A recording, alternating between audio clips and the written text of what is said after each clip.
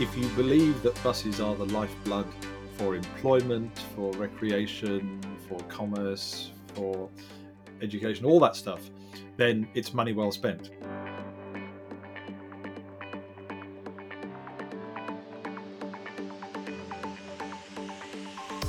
Welcome to the Freewheeling Podcast, the place for free-thinking ideas in transport and mobility. My name is Thomas Abelman, and each week I'll bring you fresh voices, new ideas, and unconventional thinking.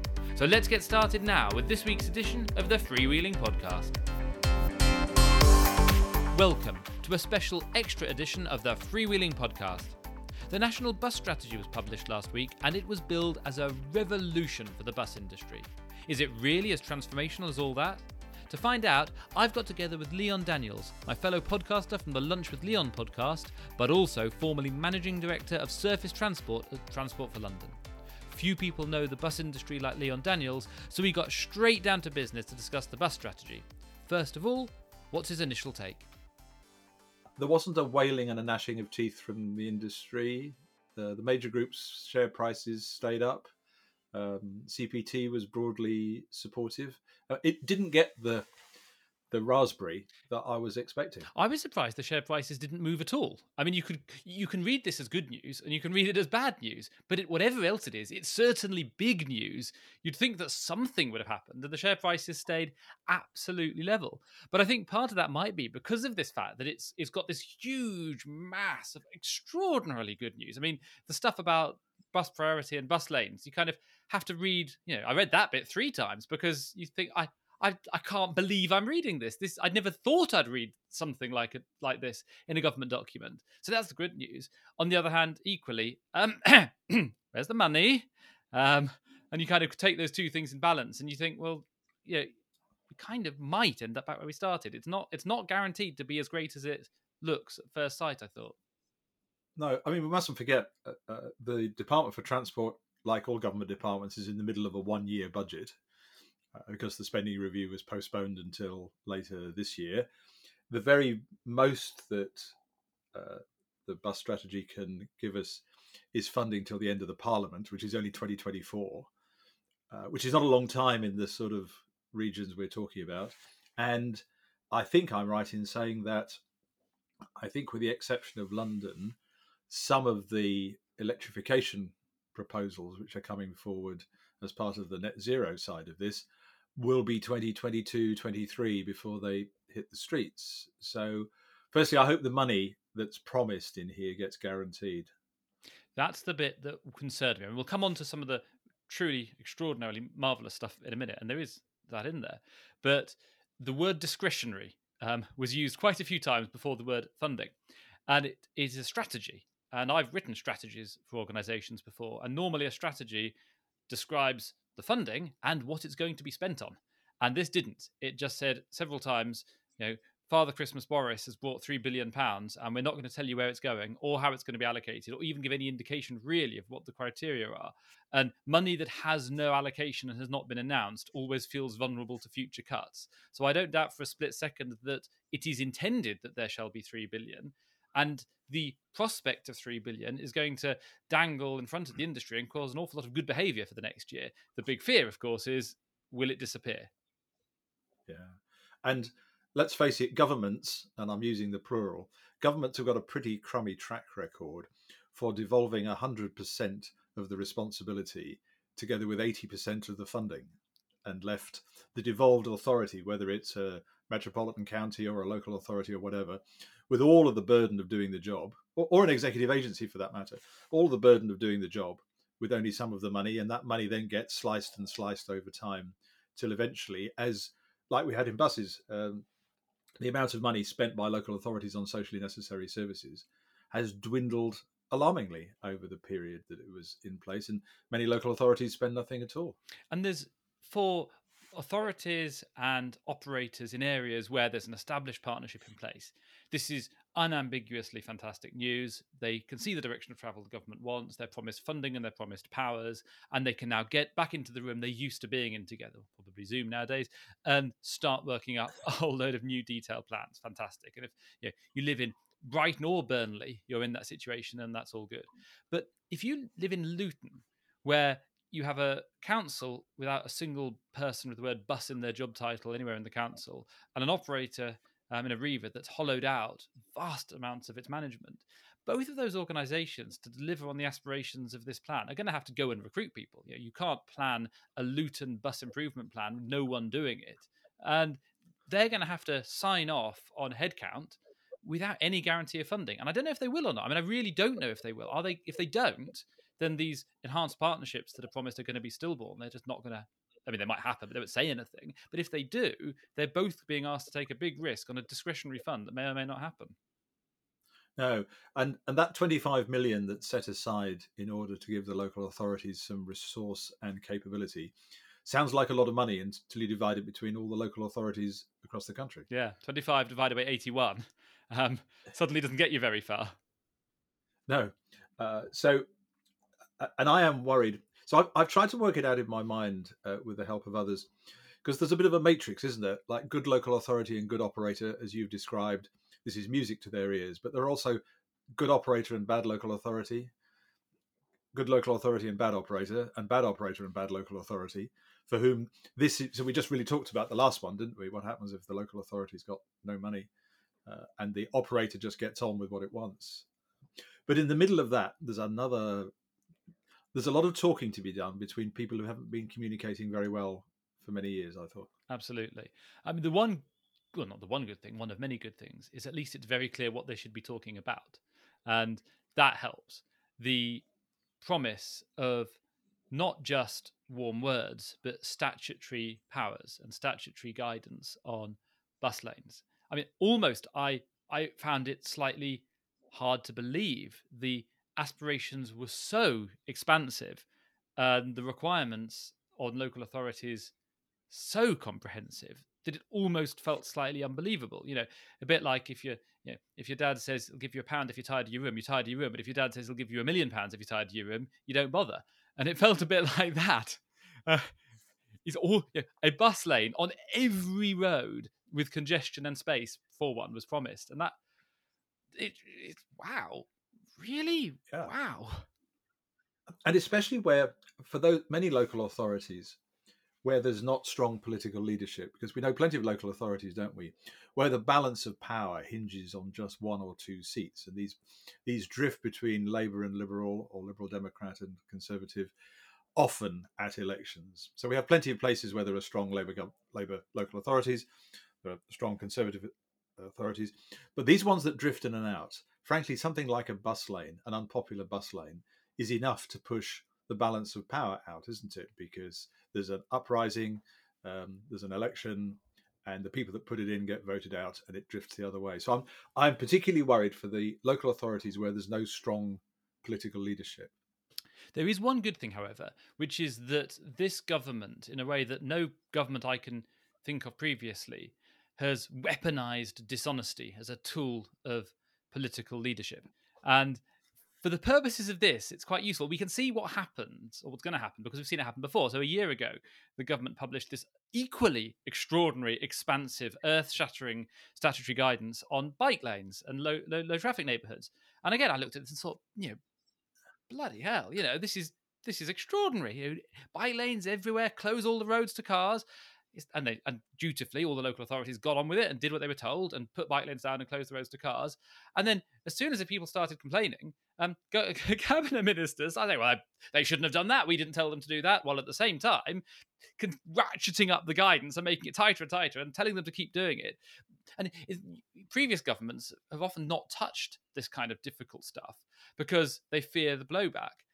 Whereas this government has got this kind of extraordinary ability to look both ways simultaneously and to instruct people to do it and then sort of just walk away from the negatives and not own the policy. And actually, in a weird sort of way, that's quite helpful to this. They tell everyone to put the bus lanes down. They do it in the form of statutory guidance, which means local authorities can't ignore it because they'll be taken to JR if they do. But at the same time, the government's able to just say, nothing to do with us, nothing to hear, mate. We didn't do that. No, well, that will be interesting. The proof of that pudding, won't it? Because, frankly, I think, and we've seen, haven't we? We've seen the withdrawal of bus lanes from perfectly reasonable cities that really deserve them because the political climate turned against them. But this will be across the country now, because at the end of the day, road space is finance, and by the time you've allocated some of it to cycling and allocated some of it to buses, there is no doubt there will be congestion. Now, in my book, I don't much mind about that, because from my traffic management experience, if you make the journeys sufficiently awkward for people to make, they'll do something different. So in the longer term, the traffic does get dispersed elsewhere. But in the short term, we'll have the pictures that we've always seen, haven't we? We'll see the empty bike lane, the empty bus lane, and the long line of general traffic. Now, I quite like those photographs in a way, because I always argue that in the case of the bus, you can't see a bus in the bus lane because it's already got to the place it's going to. So we're glad it's empty, because that means it's done its job. But it does come back, doesn't it? It does come back and bite the politicians, and the politicians are awfully sensitive if they're there by the skin of their fingernails. Absolutely. And there is this myth that this stuff is desperately unpopular. And of course, every single time opinion surveys are done, it's shown that actually most people like this stuff, because in the cities, most people are public transport users. But of course, there's always that tiny minority who are furious, and a larger minority who don't like it, who make a lot of noise, and the majority who, oh, good, the bus is faster. I'll get the bus a few more times than I would have done previously, gets ignored. But that's where hopefully, I mean, if we're looking on the positive side of all this, statutory guidance can't be ignored easily. It can be ignored, but it can't be ignored easily, and that creates the time for the virtuous circle to start up. And once that virtuous circle is turning, then it becomes much, much easier. And of course, you've got the experience of London and TfL, and London is not growing anymore, wasn't before the pandemic. But of course, you had that magical decade when you put in the priority measures, people used it, people loved it. It was all about buses in London, and it would have been very, very hard to take those measures out politically in that period. I was certainly very proud to be in charge there when we reached the highest number of buses ever in London. I slightly regret the fact that sadly the curve had started to trend the other way before I retired. But nevertheless, we had completely rejuvenated it. And it was the virtuous circle, the simplicity, it was the bus priority measures, it was the cheaper fares, supported, let's face it, by what's in today's money, 750 million pounds worth of taxpayers' money. But if you believe that buses are the lifeblood for employment, for recreation, for commerce, for education, all that stuff, then it's money well spent, because the social cost and the social consequences otherwise are far greater. So I was very proud of what we did, and I can see the Prime Minister and his team wanting to replicate that across the country. So if I was a metro mayor, I would be delighted, wouldn't I? Yeah, absolutely. And as a London taxpayer, I was always extremely happy handing over my slice of my council tax bill to you to run your buses and build bus lanes. I never resented it for a split second. And I think one of the interesting things here is the fact that this, hopefully, in some places where these enhanced partnerships start spinning, will come with more public investment and more public sector capital. And I think we don't have the problem that we've had previously of this constant, should they be public or should they be private? Because one thing that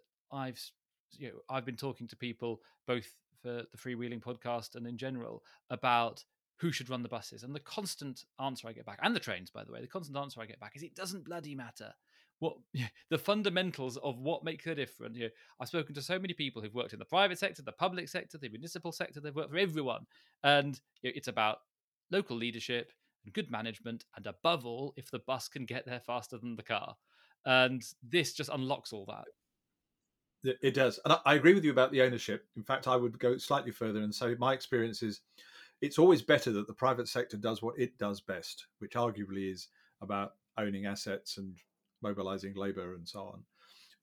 And the public sector should do what it does best, which is more about the strategic planning and so on. And in my experience, whenever you cross that borderline, you always get unintended consequences. So one of the things that I think is tricky for the bus strategy, because it's got to establish a new threshold, hasn't it, between what the operators want to do because it is commercially the right thing to do, and what the local authority wants to be done because in its mind that's what's best for the community. And I think it will be all right And one of the reasons why I think it'll be all right is we very helpfully got this net zero thing at the same time. And as we know, air quality doesn't respect anybody's boundaries, whether it's a bus operator's boundary or a local authority boundary. So therefore, we are all united by this desire to move to net zero. That net zero thing is done more efficiently in bigger doses. And therefore, we've got quite a helpful, I think, scene being painted here where the places where the bus companies and the local authorities will have to be talking is out of a common purpose on air quality. And then separate from the air quality, it's about the bargaining, isn't it? About how much service and how much it's going to cost. And this, So I'm optimistic about that. absolutely, and this plan to put in a whole, I've forgotten how many thousands of zero emission buses, but actually, it maintains the manufacturing base of buses in this country, which is a good thing. But it also helps change the narrative, because one of my slight nervousnesses of recent years has been that the bus industry will lose its green credentials, and the rail industry as well, by the way. That you've got Elon Musk, who managed to become the richest man in the world through selling a small number of electric cars, but in the process convince everyone that the future of ecological transport is electric cars. And I personally don't believe that it is. But in the public eye, I've spoken to a lot of people who believe that electric cars, that's how we'll solve that one. And conversely, they still see buses as big and diesely and smelly and part of the problem.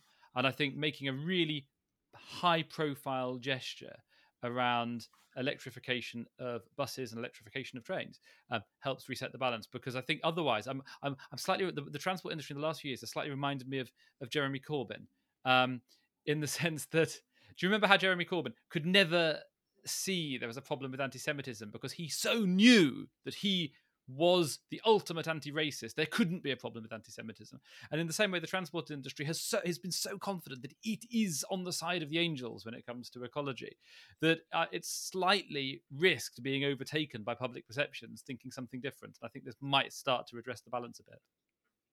I think so. And drifting away from the bus strategy for a minute, the other big question yet to be answered is how we're going to replace the £3.8 billion worth of fuel duty, which is collected on diesel and petrol, because that 3.8 billion, as we know, doesn't just go to make roads, it also does schools, hospitals, and plenty of other things the government needs to spend its money on.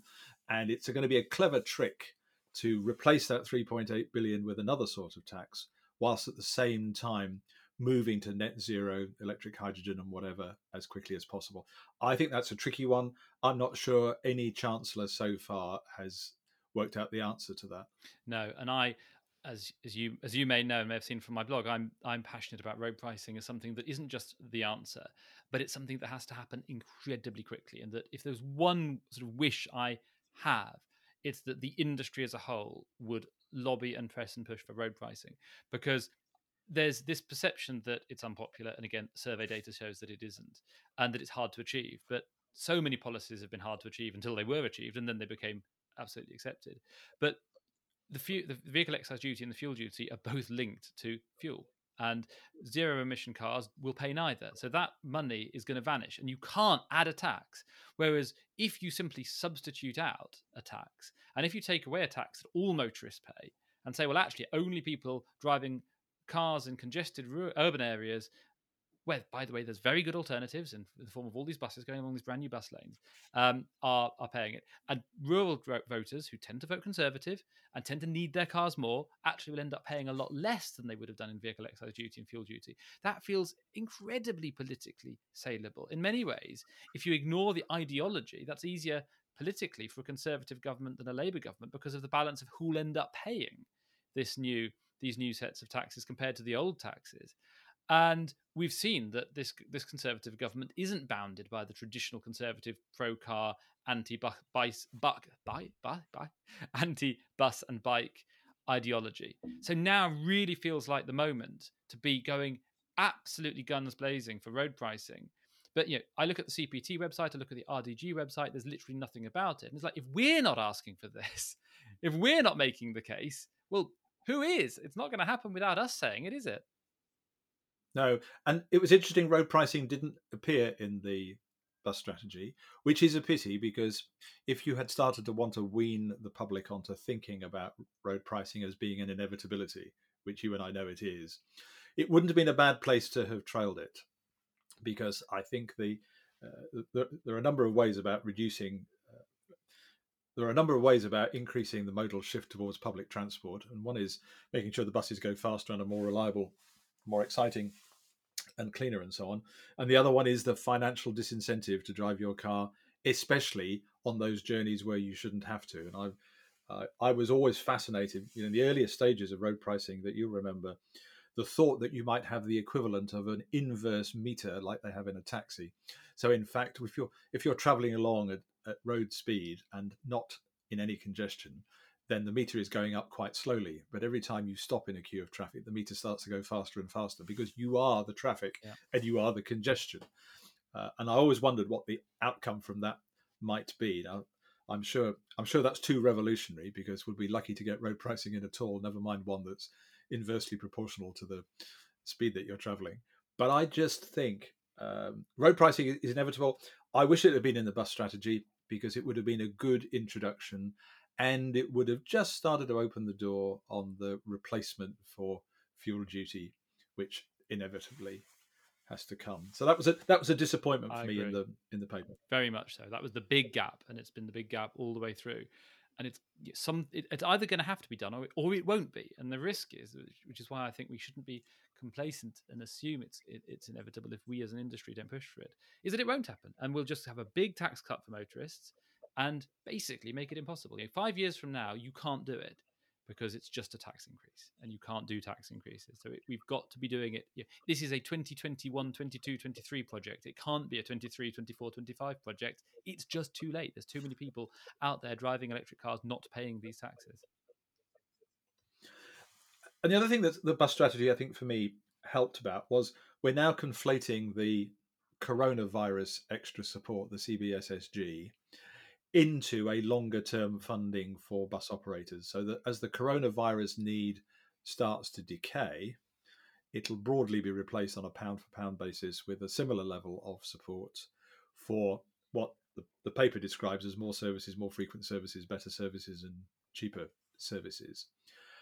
And that's quite heartening, because any decent treasury would have wanted us weaned off the CBSSG as quickly as possible. So I think the government's done well to effectively get what was originally a short-term support because of the extraordinary conditions of coronavirus into a longer-term funding stream. I think that's quite clever. Yeah, absolutely.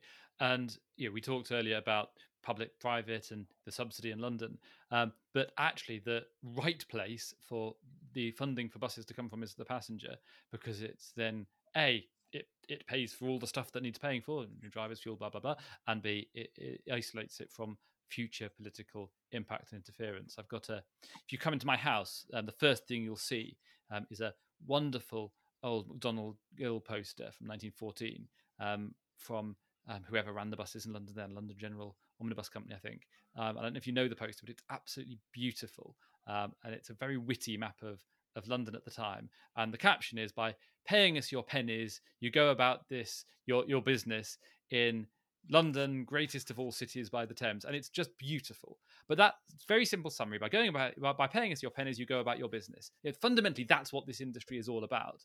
And this strategy of making it more attractive to use buses as opposed to subsidizing empty buses is absolutely the right direction of travel, if you pardon the pun. The world we've been in for the last however many years of public funding going to socially necessary buses that largely drive around empty, as opposed to public funding going to putting in place the infrastructure that will enable a bus going to the same place at the same time to be full of people paying for it. That absolutely feels like the right answer. It does. So I was as impressed, I'm sure you were, to see that not only are socially necessary services completely rejuvenated in the definition, because there's now a duty on local authorities to fund socially necessary services, but actually equally helpfully, economically necessary services as well. And that is all the things that we've wanted to hear, hasn't it? That this is not just about running services perhaps in rural areas later than the commercial service normally provides, but this is about where the local authority, for any one of a number of strategic policy reasons, whether it's a trading estate, new employment, new school, new hospital, whatever it is, that above and beyond socially necessary, we've got this economically necessary duty. The thing that I was most impressed with in the paper is it's a duty. The local authority has a duty to fund those types of services, which I think is great news for the industry. But before we get too positive, I don't want to be too nice to them. There were gaps as well, and you mentioned trips to housing estates and business parks and that kind of place. And the thing that really stood out for me as not being there was any reference, because this is a strategy after all. It's about what work you're going to be doing in the next X period. No reference at all to working with their colleagues over in the communities department on planning.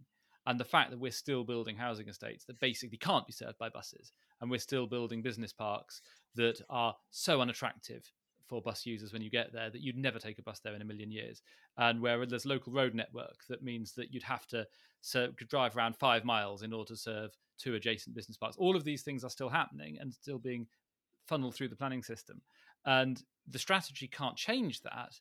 You can't write. That's quite a difficult thing to do, but it did feel like the DFT was restricting itself to the things within the remit of the DFT.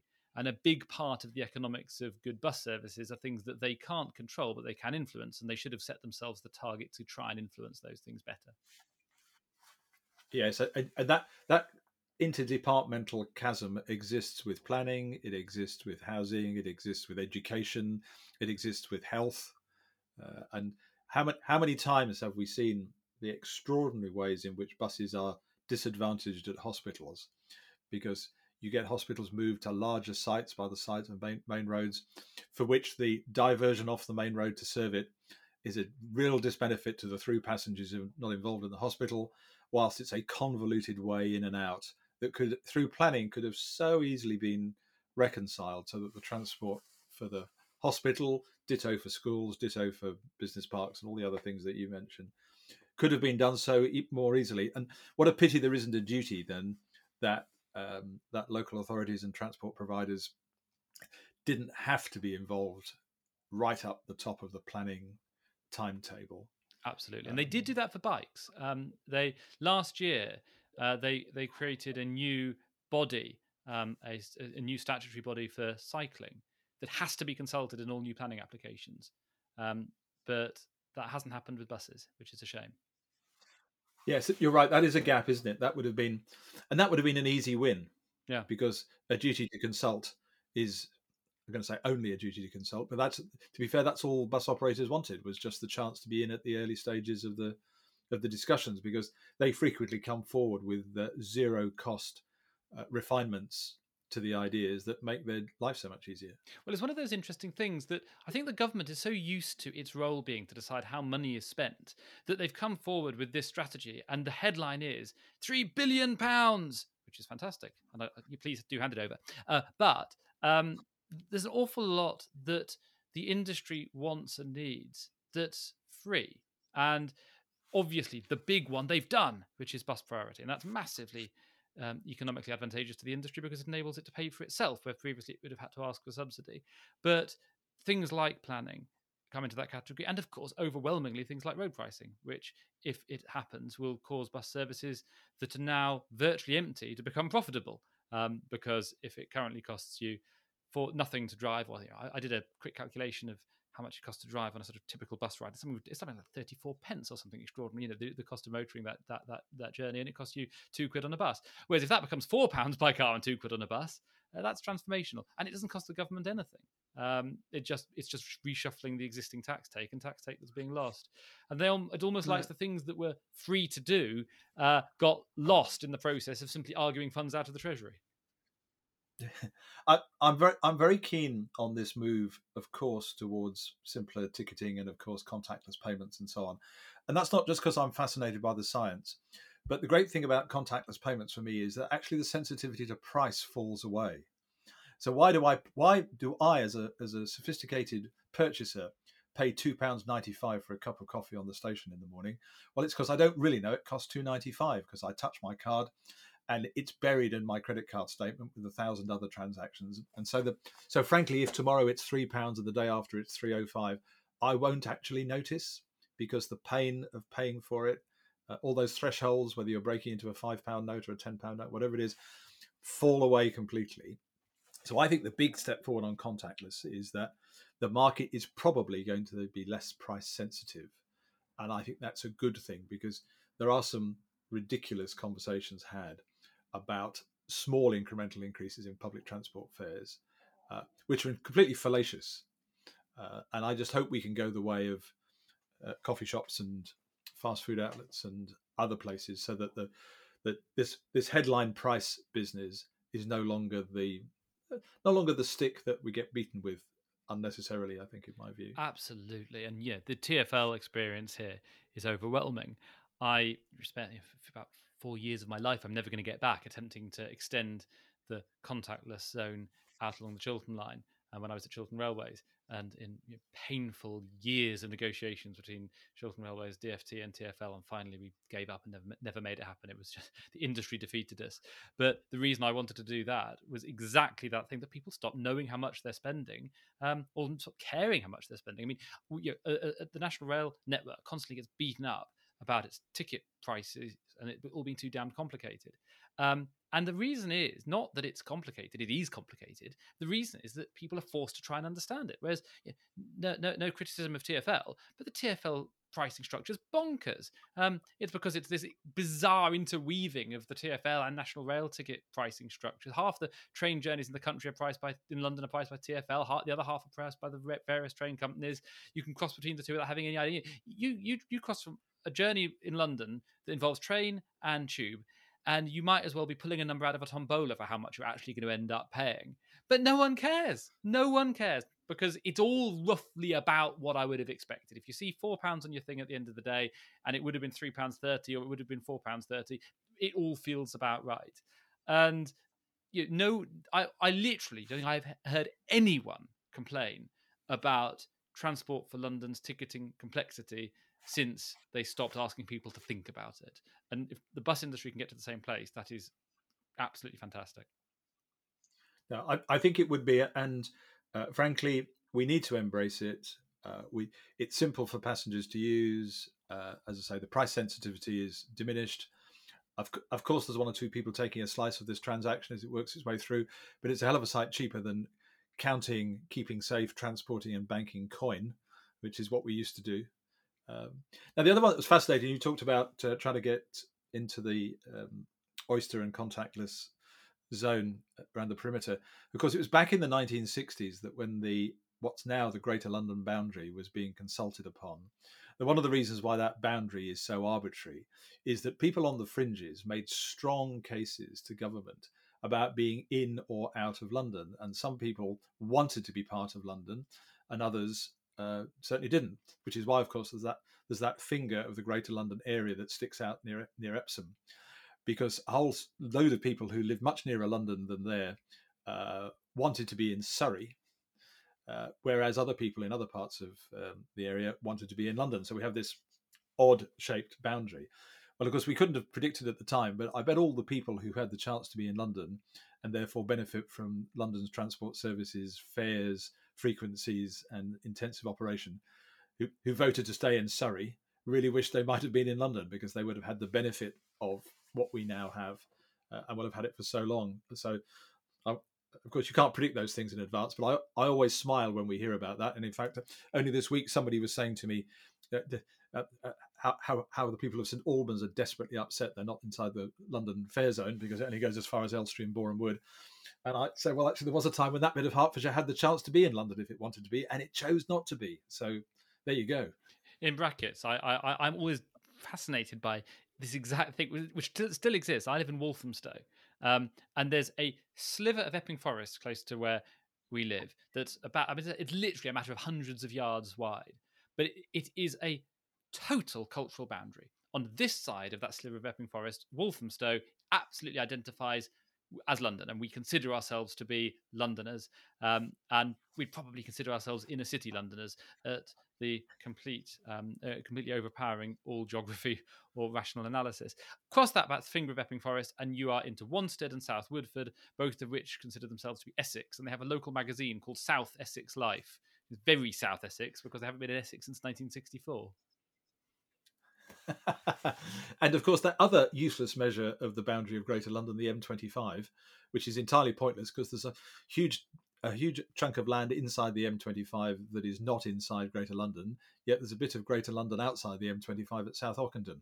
So the M25, which of course is far too recent a creation to be considered any sort of London boundary, and I just it's one of the great I guess it's one of the great nice things about how different London is, and boroughs like Havering, which are huge, and as you allude to, is more like Essex than London, and places like Southwark, which is so small that you only have to cross the road a couple of times and you've left it. So that's those local authority boundaries, I think, are replicated across the country. And again, I think we'll see some unevenness in the bus strategy, won't we, due to the arbitrary nature of the local authority boundaries. But one of the good things in the strategy is that neighbouring local authorities can band together and produce a plan for the contiguous boroughs, and they can have one bus service improvement plan, and they can have one planning and delivery function. So I thought that was a very astute thing to put in the strategy.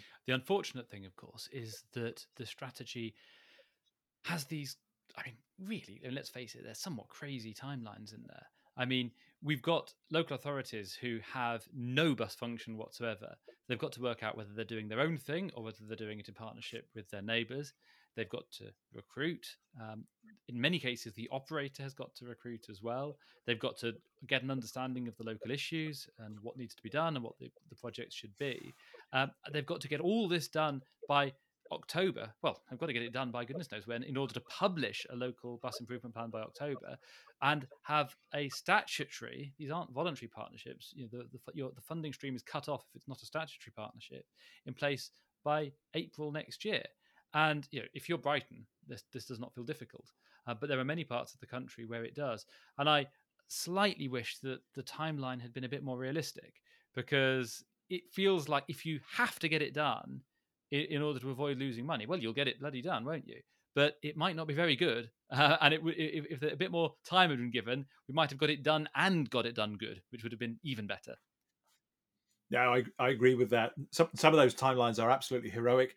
I suppose we mustn't complain though, because at least it's got people to get a wriggle on. At least they can't spend a year thinking about it. They've got to get cracking, and clearly the government's got a view to its own timetable, because there's a general election in 2024. Goodness, so clearly it wants everybody to get a wriggle on. It wants the public to see some of these improvements starting to bubble through before we get to the general election, doesn't it? So I get it, but all I can say is that it'll just be a heyday for freelance consultants, which I humbly apologise. Oh, if I know any of those, I'll tip them off. Yeah. Might be no. Yeah. Hey, well, look, that's been great catching up with that, because everybody's take on the bus strategy is different. So I'm really pleased we had this conversation, because that's helped prove that I'm not entirely on a limb in terms of my reaction to it, and that I'm not the only one surprised by how well it seems to have gone down across the piece. Yeah, absolutely, and it'll be really interesting to see. Come back in a few. Let's put a note in the diary to come back in a couple of years' time, and see, has the money turned up, have the plans been written, and how many hundreds of miles of bus lanes have been built. There's a brilliant challenge. What a great plan. Well, thank you very much indeed to Leon Daniels for joining me, and thank you to you for listening. That concludes this special extra edition of the Freewheeling Podcast, which means I'll be back in just 2 days' time with Corinne Mully from the University of Sydney. In the meantime, if you've enjoyed this Freewheeling Podcast or any of the others in the series so far, please do jump onto the Apple Store and give us a rate and review. See you very soon. Bye.